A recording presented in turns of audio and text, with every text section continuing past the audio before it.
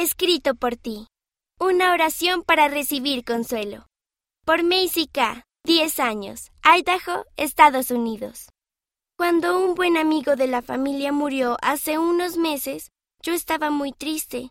Sentía que tenía un agujero grande y vacío en el estómago, y creía que nunca desaparecería.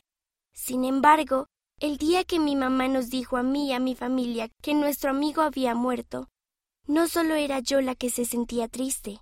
Me preocupaba mucho su familia y lo tristes que ellos estaban. Si yo me sentía triste, su familia debía sentirse 1000 veces peor.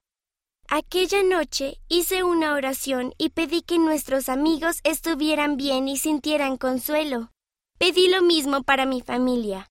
Después de hacer la oración, sentí que me llenaba de un sentimiento cálido. Sabía que era el Espíritu Santo brindándome consuelo y que todo saldría bien. El agujero del estómago se llenó y supe que algún día volvería a ver a mi amigo.